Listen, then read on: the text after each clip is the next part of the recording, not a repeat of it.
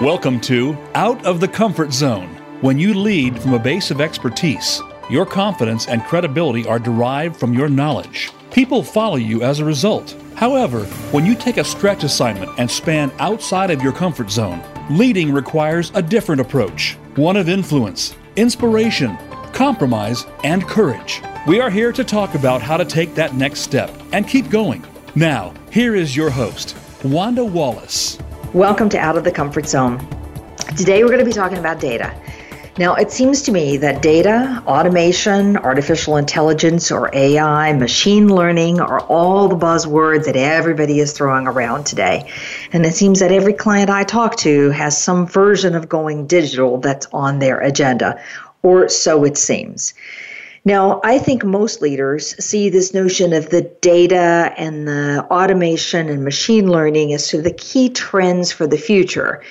And whether the focus is on the data science or any of those, the messages I think are highly relevant for everybody. So today, we're going to do a little bit of that future-looking thing, and we're going to talk to a renowned expert about the pitfalls, about how to avoid them, and ultimately what it takes to be successful in this quote-unquote digital world. So my guest today is Dr. Eva-Marie Muller-Stuler, who's currently the chief data scientist for IBM in Middle East and Africa. She also leads the Center of Excellence for Data Science, and she implements sustainable, large-scale data science and AI projects globally. Now, Eva-Marie is a trusted advisor to governments on change management through AI or artificial intelligence and machine learning. She works across multiple industries as well, including oil and gas, energy, fast-moving consumer goods, healthcare, and financial sectors. And she's pioneered a lot of successful engagements with top-tier organizations that drive actionable, data-driven excellence. She's also a successful investor and consultant and mentor to startup companies. I should say that she's a renowned mathematician with a passion for the subject, and she's been an international conference speaker trying to influence and disrupt industries for a long time. She's authored a number of papers, more than I can possibly list here, and she's a member of a variety of mathematical societies. I'll just name one, Women in Machine Learning. So Eva-Marie, welcome to the show. Thank you very much, Wanda. I'm really looking forward to our next hour to talk about my absolute passion, machine learning and data science, especially with an expert and a fellow mathematician like you. Very few people know that about me, that my undergraduate degree is in mathematics. So in some part of my life, I count myself as a mathematician.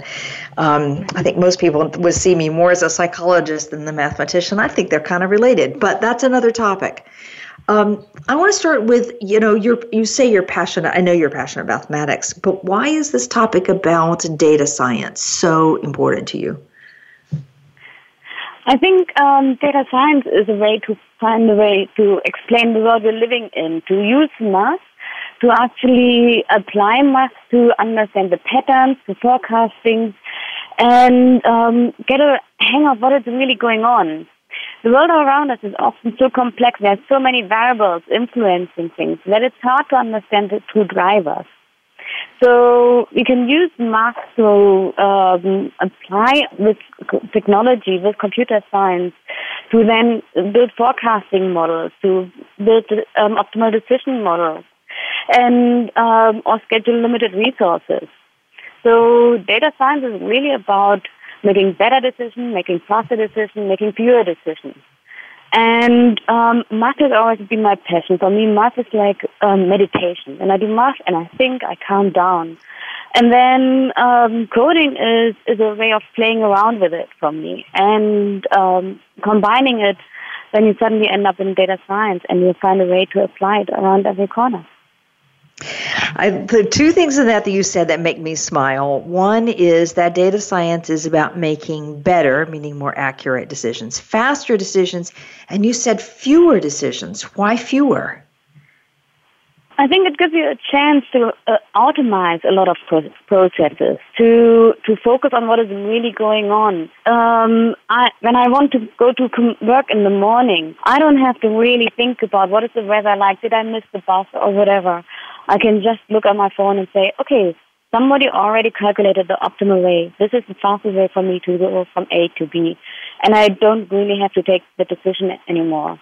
And that applies for many different business decisions as well, where I can just say, in a hospital, scheduling the doctors and nurses, I can automate that. And it's far easier to take every single favorite. This nurse wants to work early in the morning, this one late in the evening, this one only half time. And all of these complex factors that might influence the scheduling can then be automated. So we're looking at ways to automate decisions that we already sort of know how to predict. Is that a fair way? So that as an individual or as a leader, I'm actually having to make fewer choices. They're being made for me. Did I do that a decent job? Exactly, yeah. So even for a restaurant, planning how many customers are coming, how much food do I need to stock, and so on. You can try and have a more accurate algorithm that you don't have so much waste. And that makes life a little bit more easy. You can, you might be able to increase your revenue because you don't run out of stock. You can manage your costs and manage your risk with it. All right. Makes a ton of sense to me. So you said that data science is about making better, faster, and fewer decisions, but you also said math is like meditation. Now, I can imagine a lot of people listening to this don't feel that they were meditating when they were in school doing mathematics. That makes me smile. Math is like meditation. I think that's a fabulous one. All right, let's shift gears. I want to talk about language because I think people use this without really quite understanding what they're saying, as if everything is all the same thing. So data, AI, or artificial intelligence, machine learning, is there an easier way to describe all these different approaches? So data is basically every single artifact that we leave behind. It could be your GPS location. It could be your birth certificate. It could be your fingerprint. It could be your social media comments and pictures. Your phone usage, what your car is doing, the room temperature. All of these single points could be a datum and could be used to process things. I think the easiest way to describe data science for me is always saying it's a bit like cooking. When I cook, the first thing I have to understand is why am I cooking? Do I just want a quick snack, or do I have friends coming over for dinner and I want a big meal or a friend's birthday cake? And that is the thing with data science. Ask yourself, why are you doing data science? What is the outcome that you want to achieve? And then the data would be your ingredients. So if you don't have anything to cook with, if you don't have any data, you can't forecast what's going to happen. And you need good data. So you look into your fridge and your shelves and different places, and that's what you work with. You then prepare it. You can put it in the microwave, in your oven, which would then be the different algorithms to use. And in the end, you would like to serve the meal. And you have to serve it in a way that the person who's coming over for dinner, for example, likes to eat it, that they can understand it, and it's not a complete mess. Okay. I also would like to explain the difference between machine learning and AI, because AI is a massive buzzword at the moment. And I always joke and said, if you're a mathematician or if you're in philosophy, nothing is AI. And if you're in marketing or sales, everything is AI. And we used to, in the past, stick to the definition and saying AI is machines and systems that can learn, reason, or interact. And the learn bit in it is, for me, what is really important. Because learning means over the time they improve their accuracy. For example, they improve their prediction and their error. And that is what we call machine learning. So often people think that AI is the bigger thing and machine learning is only a subset of it. But it actually is the other way around. Machine learning is the bigger thing and AI is a subset. Okay. So lots of people talk about machine learning, and I remember studying some basics principles of machine learning back when I was doing mathematics more seriously. But for people who've never looked at that, can you describe what this machine learning thing is about? I mean, can you give us a simple analogy for it? So it could be, for example, in a restaurant, we want to forecast how many people are coming tomorrow for in the evening between 6 and 10 p.m. and what are they going to eat. So we can better stock what the ingredients and the food we're going to have. And we would end up building a model that forecasts, depending on weather information, for example, footfall, what is coming on TV, are there any special events, is it Christmas time or not, to understand, okay, tomorrow we expect at least 250 people coming to our restaurant. And then we realized, actually, no, for some reason we only had 100 people.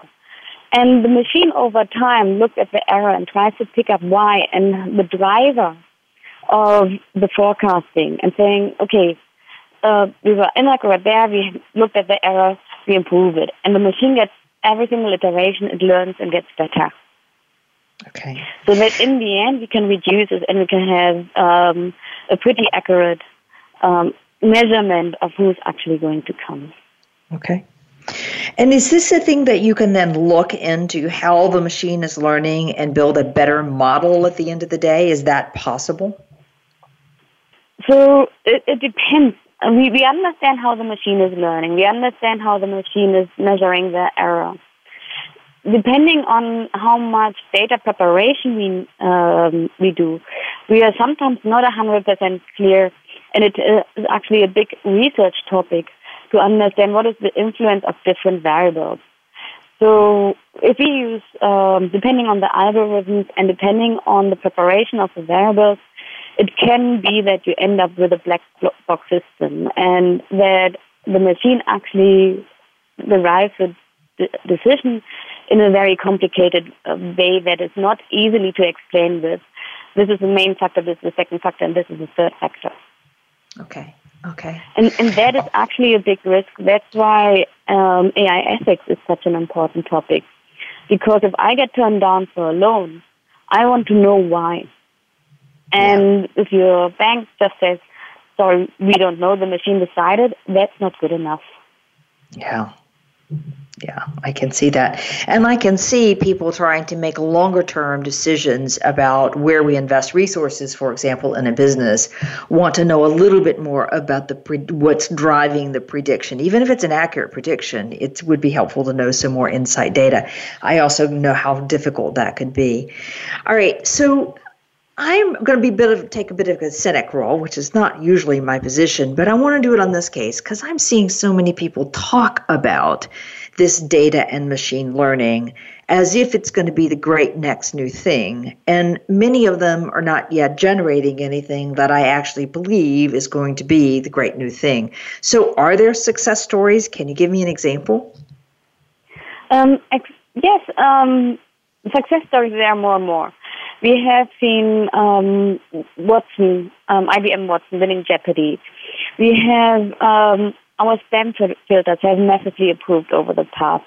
A lot of the predictions, store performance, faster commutes, and so on has where we actually touch it every day, and it makes our life easier. But I do have to agree with you. We often also see it as a massive waste of resources. We like to say it makes you faster, better, fewer decisions. It increases your revenue. It decreases your costs. But that is only when you do it right. And when you do it wrong, you'll have the opposite effect. And so there is always a high risk of just wasting time, money, and effort in a company and not getting to the outcome that you want. So we see both sides. Yeah. So what do we need to be thinking about to make sure, because you said if you do it right, it's going to really pay off. You're going to increase your revenue and you're going to decrease your costs. But if we don't do it correctly, if we make mistakes in our assumptions or we don't follow the right processes, or we can spend a ton of money with no results. So what is it we need to be sure we're doing right, or rather, what do we avoid doing wrongly? For me, the most important thing is, and that's where often companies already fail, is they start without a plan. They think, okay, I'll give it a try. I hire some junior who's good in Python, and I put him in the IT department. Actually, I was looking for a unicorn who could do everything but I couldn't find it. This one is good enough, and expect some magic to happen. And that is, you wouldn't build a marketing or any other department like that, and that is a recipe for failure. So the best way to start is with a clear strategy. Look at your company, where you are now, where do you want to go, and how do you get there? Make sure you build a clear data science strategy that is aligned with your corporate values, with your corporate strategy, and with your corporate KPIs. And we're not there anymore where we play around with things. You have to be really serious about it. And I think that's where companies are hesitating, because to be serious about it actually means I have to invest in people, I have to invest in technology, I have to change my processes. And all of that costs time and money. And so it's a bit, if you have no experience in it, it might seem like a big step, and it is a corporate transformation that is going on. Right. So on this notion of strategy, if I'm not worked on it, on this sort of data science or machine learning, then I don't want to just go trying to transform everything, because we're going to spend a ton of money and not know what we're doing. But are there places to begin to look that make more sense than others? Yes. So what I see working best is to understand how much do I want to do on the innovation research side, and how much is actually pure corporate performance improvement. Where do I have my biggest chunk of revenue? Where do I think I could be better? Where can I manage my costs? And then it's often processes that are repetitive, that are very complex, where I can automate big things of it. And the way I like to start is pretty much getting the business always getting the business involved. The problem has to come from the business. And the question has to be, okay, where do you see it? Where are your pain points? And where do you think data science can help? Because normally they already have an idea, and they normally know best. And then you can supplement them and say, okay, this is also what I've seen in my experience in other companies or in the field. And then I grab the low-hanging fruit. I've seen companies who were planning on building massive Hadoop clusters to do social media analysis, and they didn't even have an understanding of what data they have. They didn't have simple forecasting models. And you can say, okay, let's have a look at it. What department are you in? What is your job? And how can we do that better? And then look at all the use cases, build a roadmap, say where do you see a big financial impact on getting it right? Where do you have a risk that is manageable, where it's like getting it wrong, it doesn't cost you too much because you're in the early phase? And is it actually technically feasible? Okay. So then I should be looking at, so I need a roadmap for this, and I need it to come from a pain point from the business where they have a hunch that some data might actually help them make some better decisions. And I'm looking for places where there are repetitive processes or extremely complex processes, or places where we can sort of manage the risk so that we can do some early experiments. Is that a fair summary? Yes, perfect, yeah.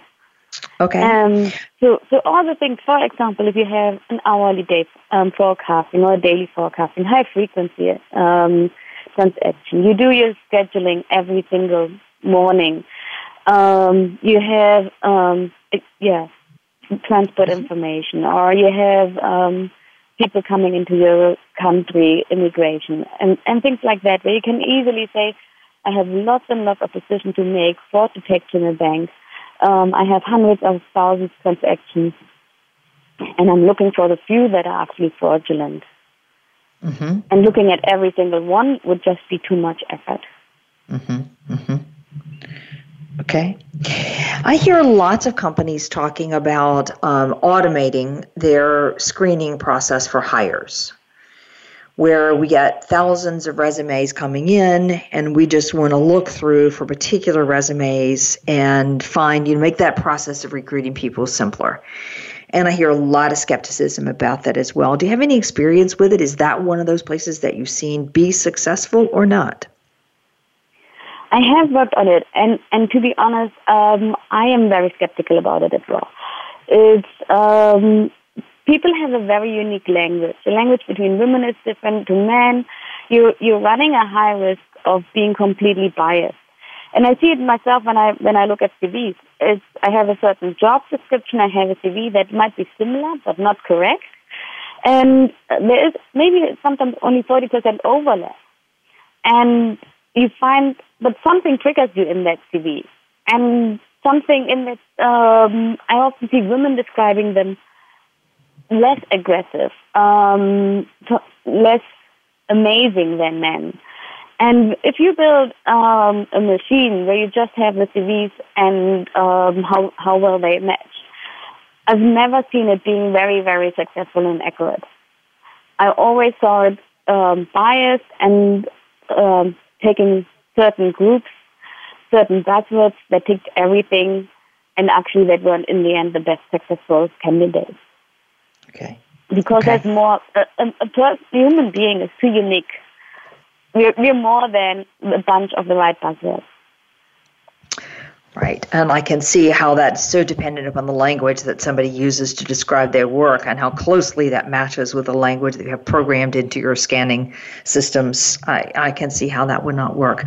All right. So we've got two things that go wrong. One is we don't start with the business. Two is we don't have a really clear strategy of what we're trying to achieve and where there's a good opportunity, what our purpose is. And then three, you have this notion about we need to look at processes. Where are the pain points? And are we clear about what our goals are? Are there other things we need to be mindful of to not get wrong? Oh, there are many things to not get wrong. So on the people side, often they forget that training is important. Often we're looking for the unicorn and not seeing, okay, there are actually many different roles. I think the biggest risk on the people side, I actually see that we are not having enough experienced people. People always say, oh no, we can't find enough juniors. For me, it's a problem of having experienced people who have hands-on experience of being a junior, of understanding where are the challenges when you're actually doing the work, but also understanding the risk, who had the best battle scars and have been down in the trenches. Okay. And when, because without that, you end up over-promising. You end up hiring people who are overconfident, and we don't know what we don't know. And then we say, okay, we're looking for a technical person who can do end-to-end, from engineering to visualization. And for me, that's different roles. The other big thing on the people side is that we forget that we need people for the deployment. And also when you look at your strategy and you're saying, okay, at the moment I'm actually just getting started. I'm on the beginner side on my journey to data science and AI. I have a little bit of my data is all over the place. I have to tidy it up. And then I need to build a team that gets slowly started on the dashboard analytics side. And maybe in 2 years' time, I actually move into proper AI machine learning, becoming an innovator in the field and a leader in the field. Depending on where you are in your strategy, you need different skills. Mm-hmm. And if I hire the wrong people for the wrong task at the wrong time, they will not stay. Mm-hmm. Mm-hmm. I think that's what a lot of people are seeing. What I'm seeing clients doing is we hire a bunch of technical data science, analytics, mathematicians.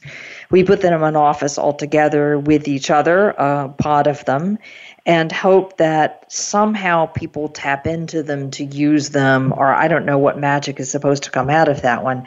But we just don't have enough, as you said, that interface between the business needs, the business demands, the business opportunities with this team that actually knows how to do the analytics.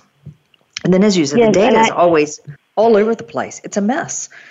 Yes. And I remember talking to IT departments who said, we want to show business how to do their job, how to do business, and be better at that. Tell us, what is the secret? I was like, the secret is ask your business. Ask them for their pain and ask how you can support them and help them and go together. It's not about you beating them in their job. It's about building a team that is together and thrives together. Yeah, but then we have to learn to talk the same language, don't we? And that's kind of complicated. We will always, that is always I think it's actually a problem in human history that we have to find a way to communicate with each other, to respect each other, and to say, you bring this to the team and I bring this to the team. And finding a way of open communication and really appreciating that we are completely different, but we are able to leverage on each other's strengths to actually reach a goal and focus on reaching a beautiful goal together. Okay. All right, I have to ask you one more thing about this one on the people side, because there's also a lot of worry about teams that come and then they go, especially younger talent. Like, I've hired a bunch of mathematically oriented, top of their school class data scientists. We're ready to go, but they're only going to stay with me for 2 years, maybe 2.5 years. And I'm on this long journey that's going to take me 4 years. How do we think about this flow in and out of talent? Do you have any advice on that? So for me, it's important that I understand what, especially my own team, why are they coming to work? Because my teams, I was always very lucky with the people that work for me. They're highly passionate. I don't have to supervise them and like, oh, you have to be there at 8 and no, you're not leaving before 5.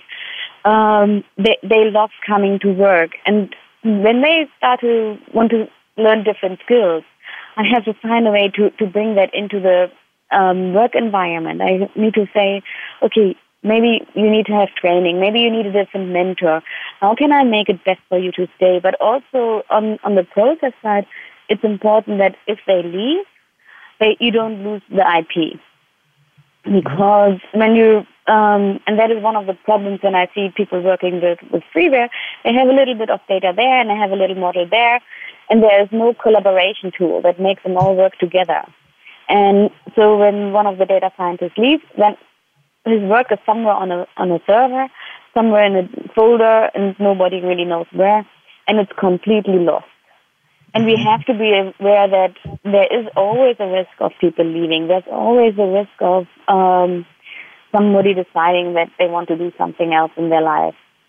And for that, we have to be aware that how do we hand over the knowledge, make sure they work in a team where the rest of the team will understand what they did, and that there's a transparency in working with each other.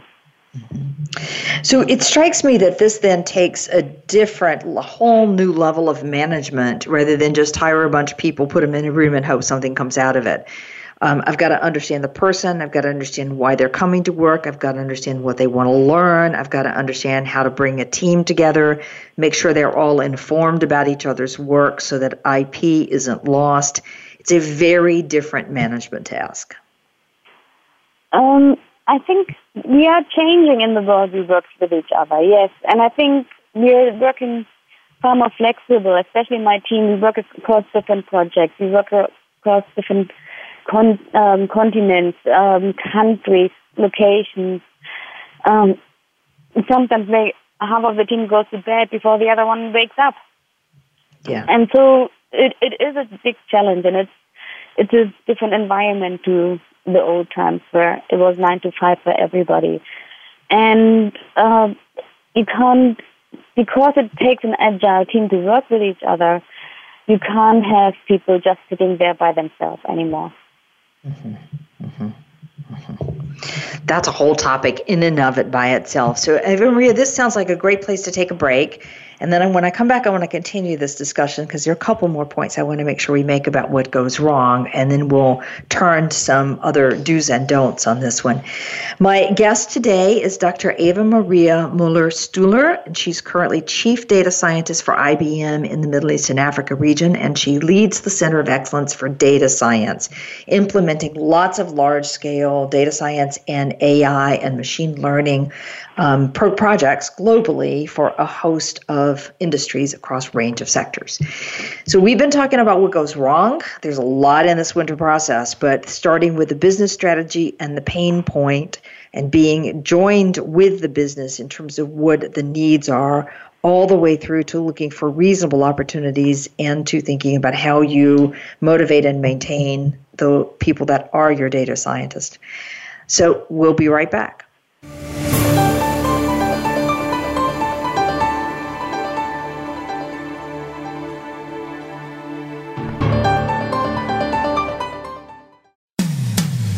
When it comes to business, you'll find the experts here. Voice America Business Network. If you want more information on the articles, books, coaching, and seminars we offer, go to our website at www.leadershipforuminc.com. You're sure to find some helpful links, videos, and more to help you create a winning strategy for your organization. Leadership Forum, Inc., helping organizations get it and keep it. This is Wanda Wallace, host of Out of the Comfort Zone. Do you find yourself in a role where your team knows more than you know? Are you struggling to see how you now add value? For years, I've coached leaders who have moved beyond the comfort zone of their expertise and have developed a methodology to help them make the leap and go on to do more. All of those tips are now packed into my new book, You Can't Know It All. Visit our website at leadership-forum.com or tune in to Out of the Comfort Zone for more insight. We're with you wherever Alexa and Google are. At home, in the car, on your smart TV, and your connected devices. Hey, Alexa. Hey, Google. Play my favorite Voice America podcast on TuneIn. It's just that easy. But don't forget to make sure you actually mention the name of the podcast show to make it work. When it comes to business, you'll find the experts here. Voice America Business Network.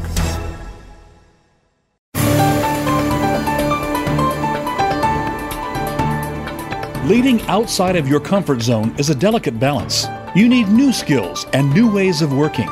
To reach the program today, send an email to wanda.wallace@leadershipforuminc.com. That's wanda.wallace@leadershipforuminc.com. Now, back to Out of the Comfort Zone. Welcome back to the show. With me today is Dr. Eva-Marie Muller-Stuler, who's currently Chief Data Scientist at IBM in the Middle East and Africa region. Eva-Marie, as you've just seen, is a passionate data scientist and machine learning person who's also passionate about mathematics as well.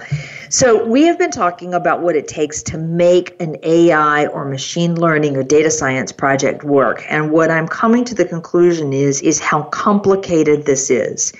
That it's not just as simple as saying, here's an opportunity, let's chase it. That I have to have this coming from the business. I need to understand where the pain points are. I have a whole motivation cycle to do with my data scientist. I have a communication process to do with my data scientist and the business people to make sure they understand it. I need some people who've got deep experience in the business world who can help us understand both what's happened in the trenches and sort of where some of the problems are. And I have to create an agile work environment. And I have to do something that makes sure that my data scientists are up to speed. So, Eva-Marie, say a little bit more about the learning needs for data scientists. Data science is very fast progressing at the time, and the topics are so many, and the skills are so many. The mathematical algorithms are developing very, very quickly. And it's similar to high-performing athletes. You can't just go and play one football game match after the other and always compete. There needs to be time in between where you can sit down, reflect, and think about what you're actually doing. It could be at the beginning of the project. It could be in between projects while you're scoping it and saying, hold on, isn't there a better way to do it? And you need training. You need colleagues who are actually smarter than you, at least in one of the fields, where you can bounce ideas back and forth.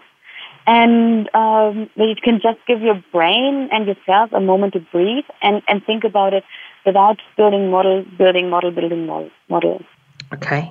All right, so both keeping up with the field, staying current, because if I'm a data scientist, that matters to me a lot. So making sure that we provide opportunities for a data scientist to keep up with the latest, but also just time to interact with colleagues to say, is there a better way? Is there a more efficient way? And time for my brain to relax. You can't do this day in and day out, 14 hours a day and think that you're going to get much out of your data scientist. So talk to me a little bit about technology. Does the technology matter? It does. It does in a way. People always think it's technology first, and that is not true. But it does in a way. If I want to do, for example, real-time fraud detection, I have to make sure that I have access to a system that I can interact in a timely manner and that I can stop the transaction before it's gone through. So if I have to go to IT and ask for a report and it takes 5 signatures, and it takes 2 weeks until I get it, I will not catch a single fraudster. And so technology has to be an enabler.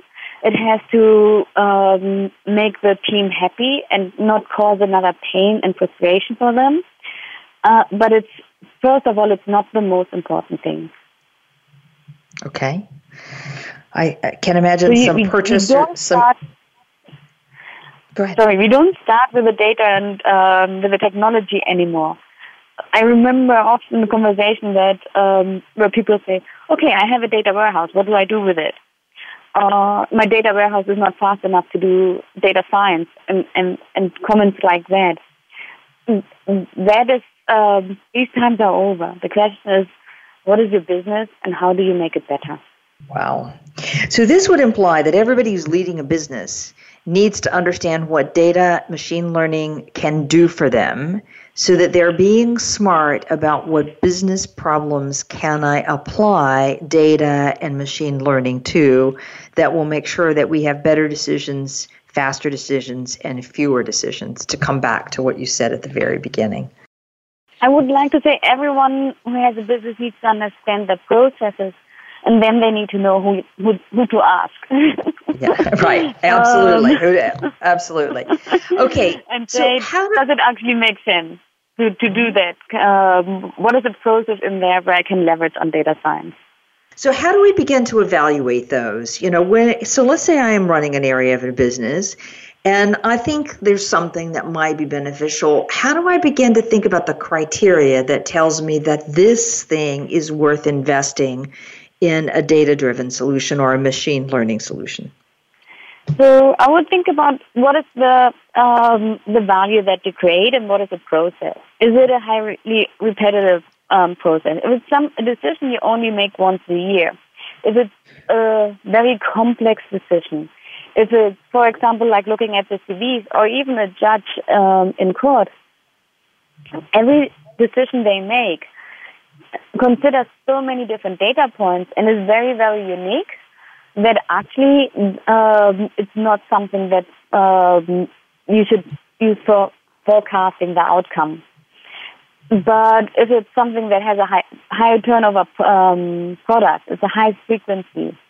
For example, weather, transport and optimization of resources, of scheduling.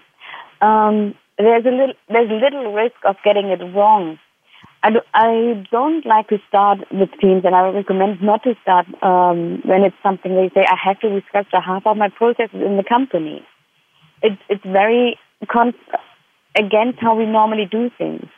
But when you say, okay, this is actually something that I find annoying, it's quite simple. It's like every morning in my restaurant, I order the same food. And I know that when the sun is coming out, people eat more salad, but and when the rain is there, people eat more soup. Is there not a way to actually use weather information and other things to automate that? It's going to rain, I'm not going to sell more umbrellas. And how many umbrellas do I need to have in stock?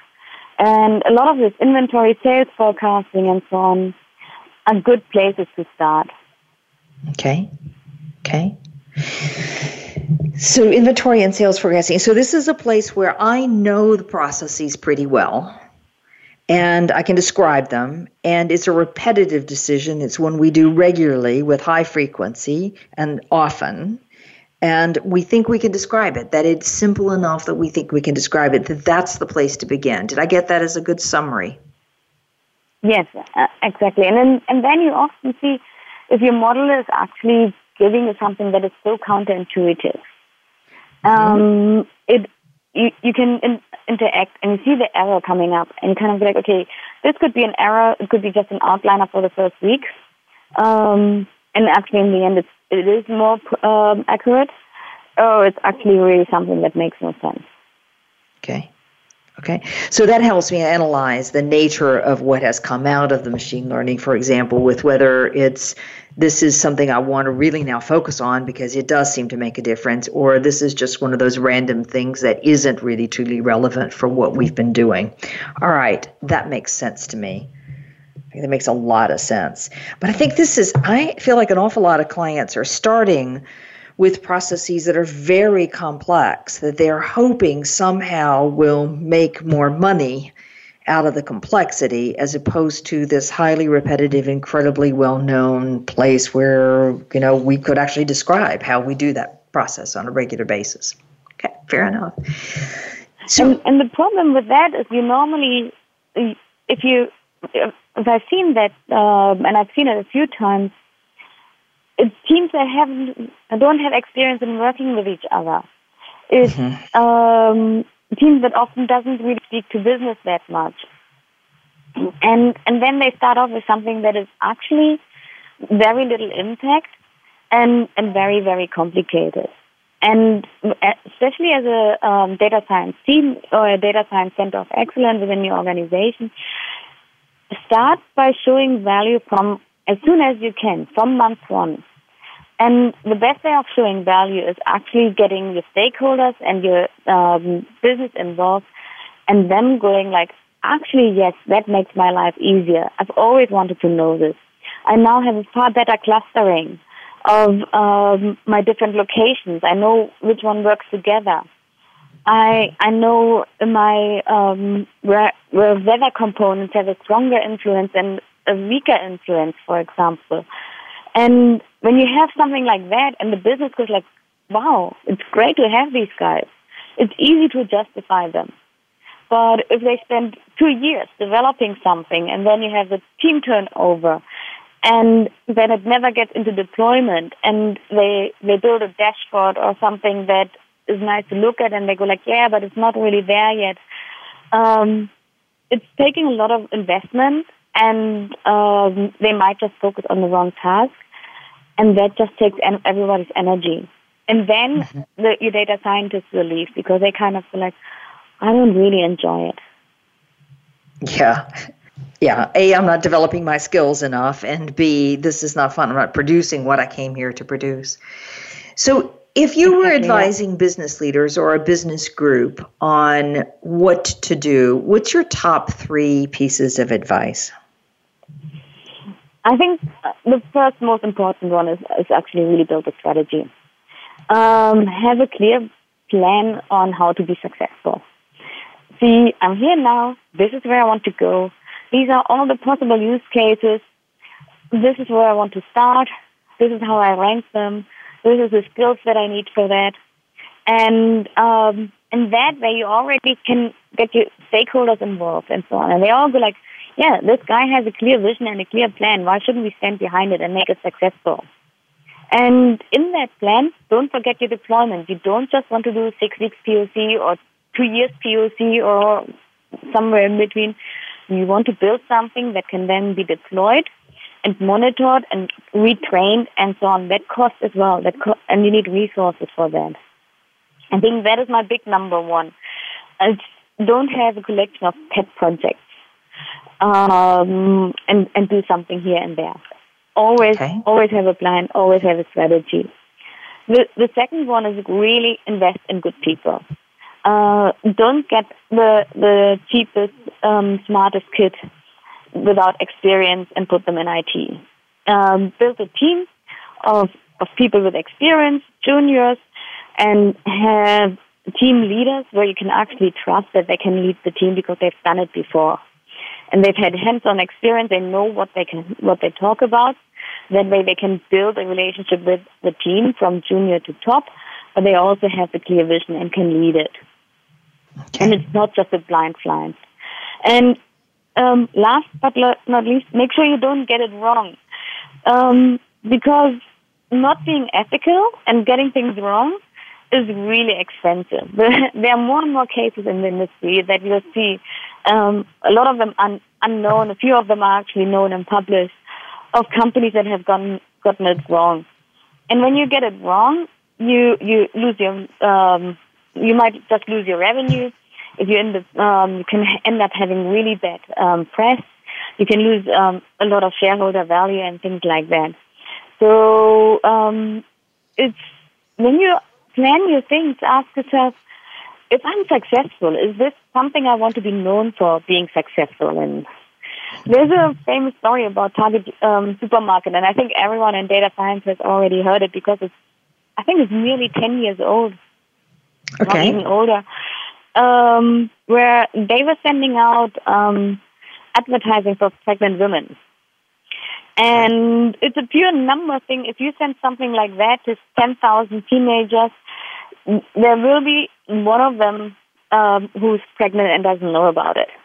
And so the story was they were so successful in their forecasting that they actually forecast somebody who didn't know about it, and the father got really upset. And then afterwards he was like, "Oh my God, my daughter was really pregnant." And but that doesn't mean you were good. You just sent it to so many that you actually hit it right. And that is not something you want to be known for. Think about, is it really a campaign I need to send to underage women?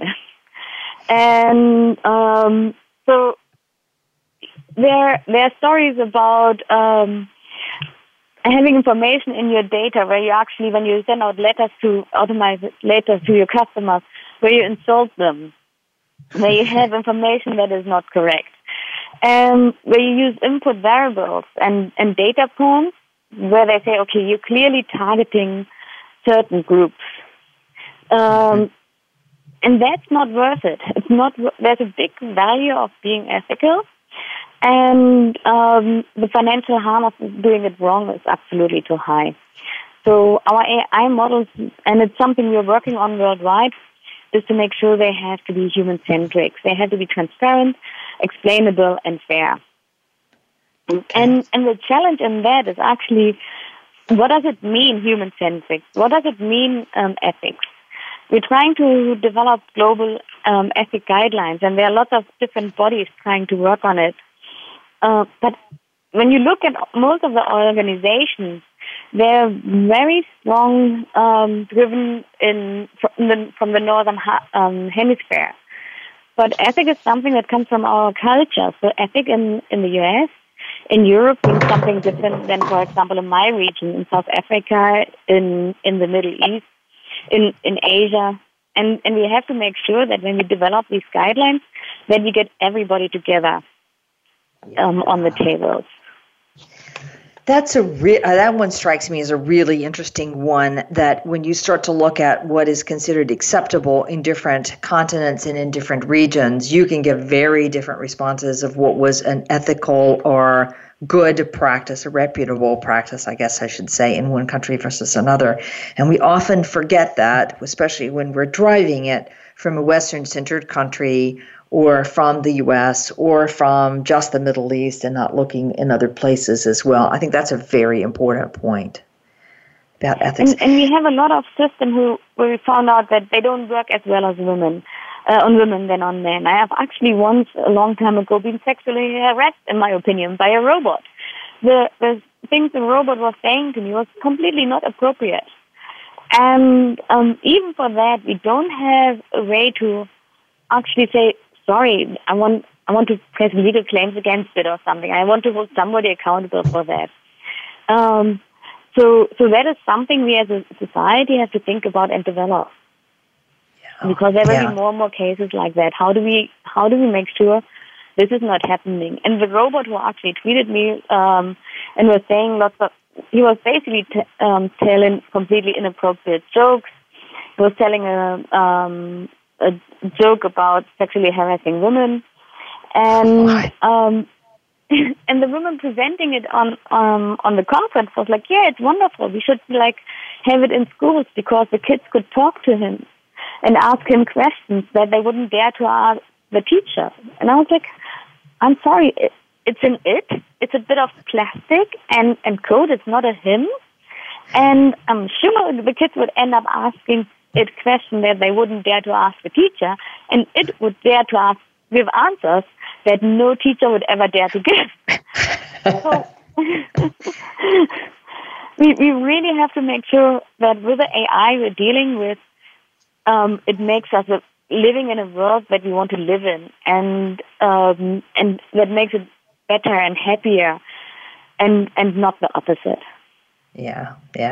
This is the stuff that makes headline newspaper stories or headlines TV program stories, where you just show the robot or the targeted communication, and whatever the thinking was that went behind it is completely irrelevant in that moment of the headline.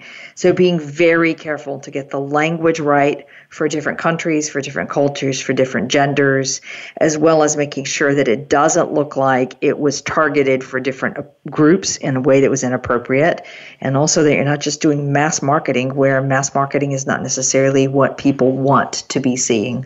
I can also imagine that being known for even a successful campaign targeting pregnant teenagers is not exactly what you want your headline stories to be about. Yes, yeah.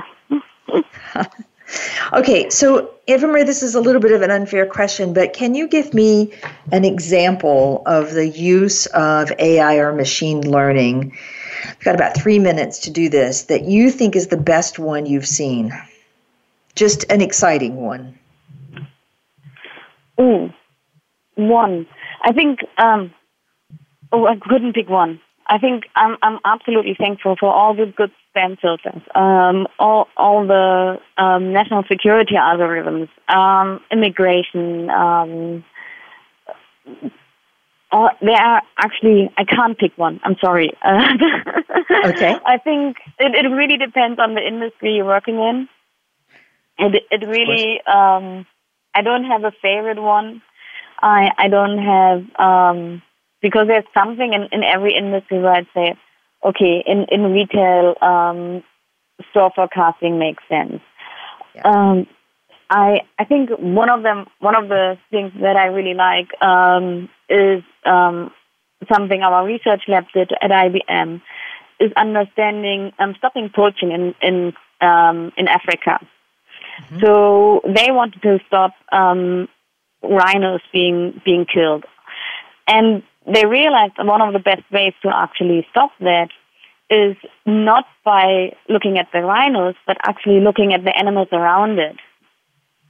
And by tagging the animals around it, they can then see, oh my God, all the gazelles are running off. There must be something in that region.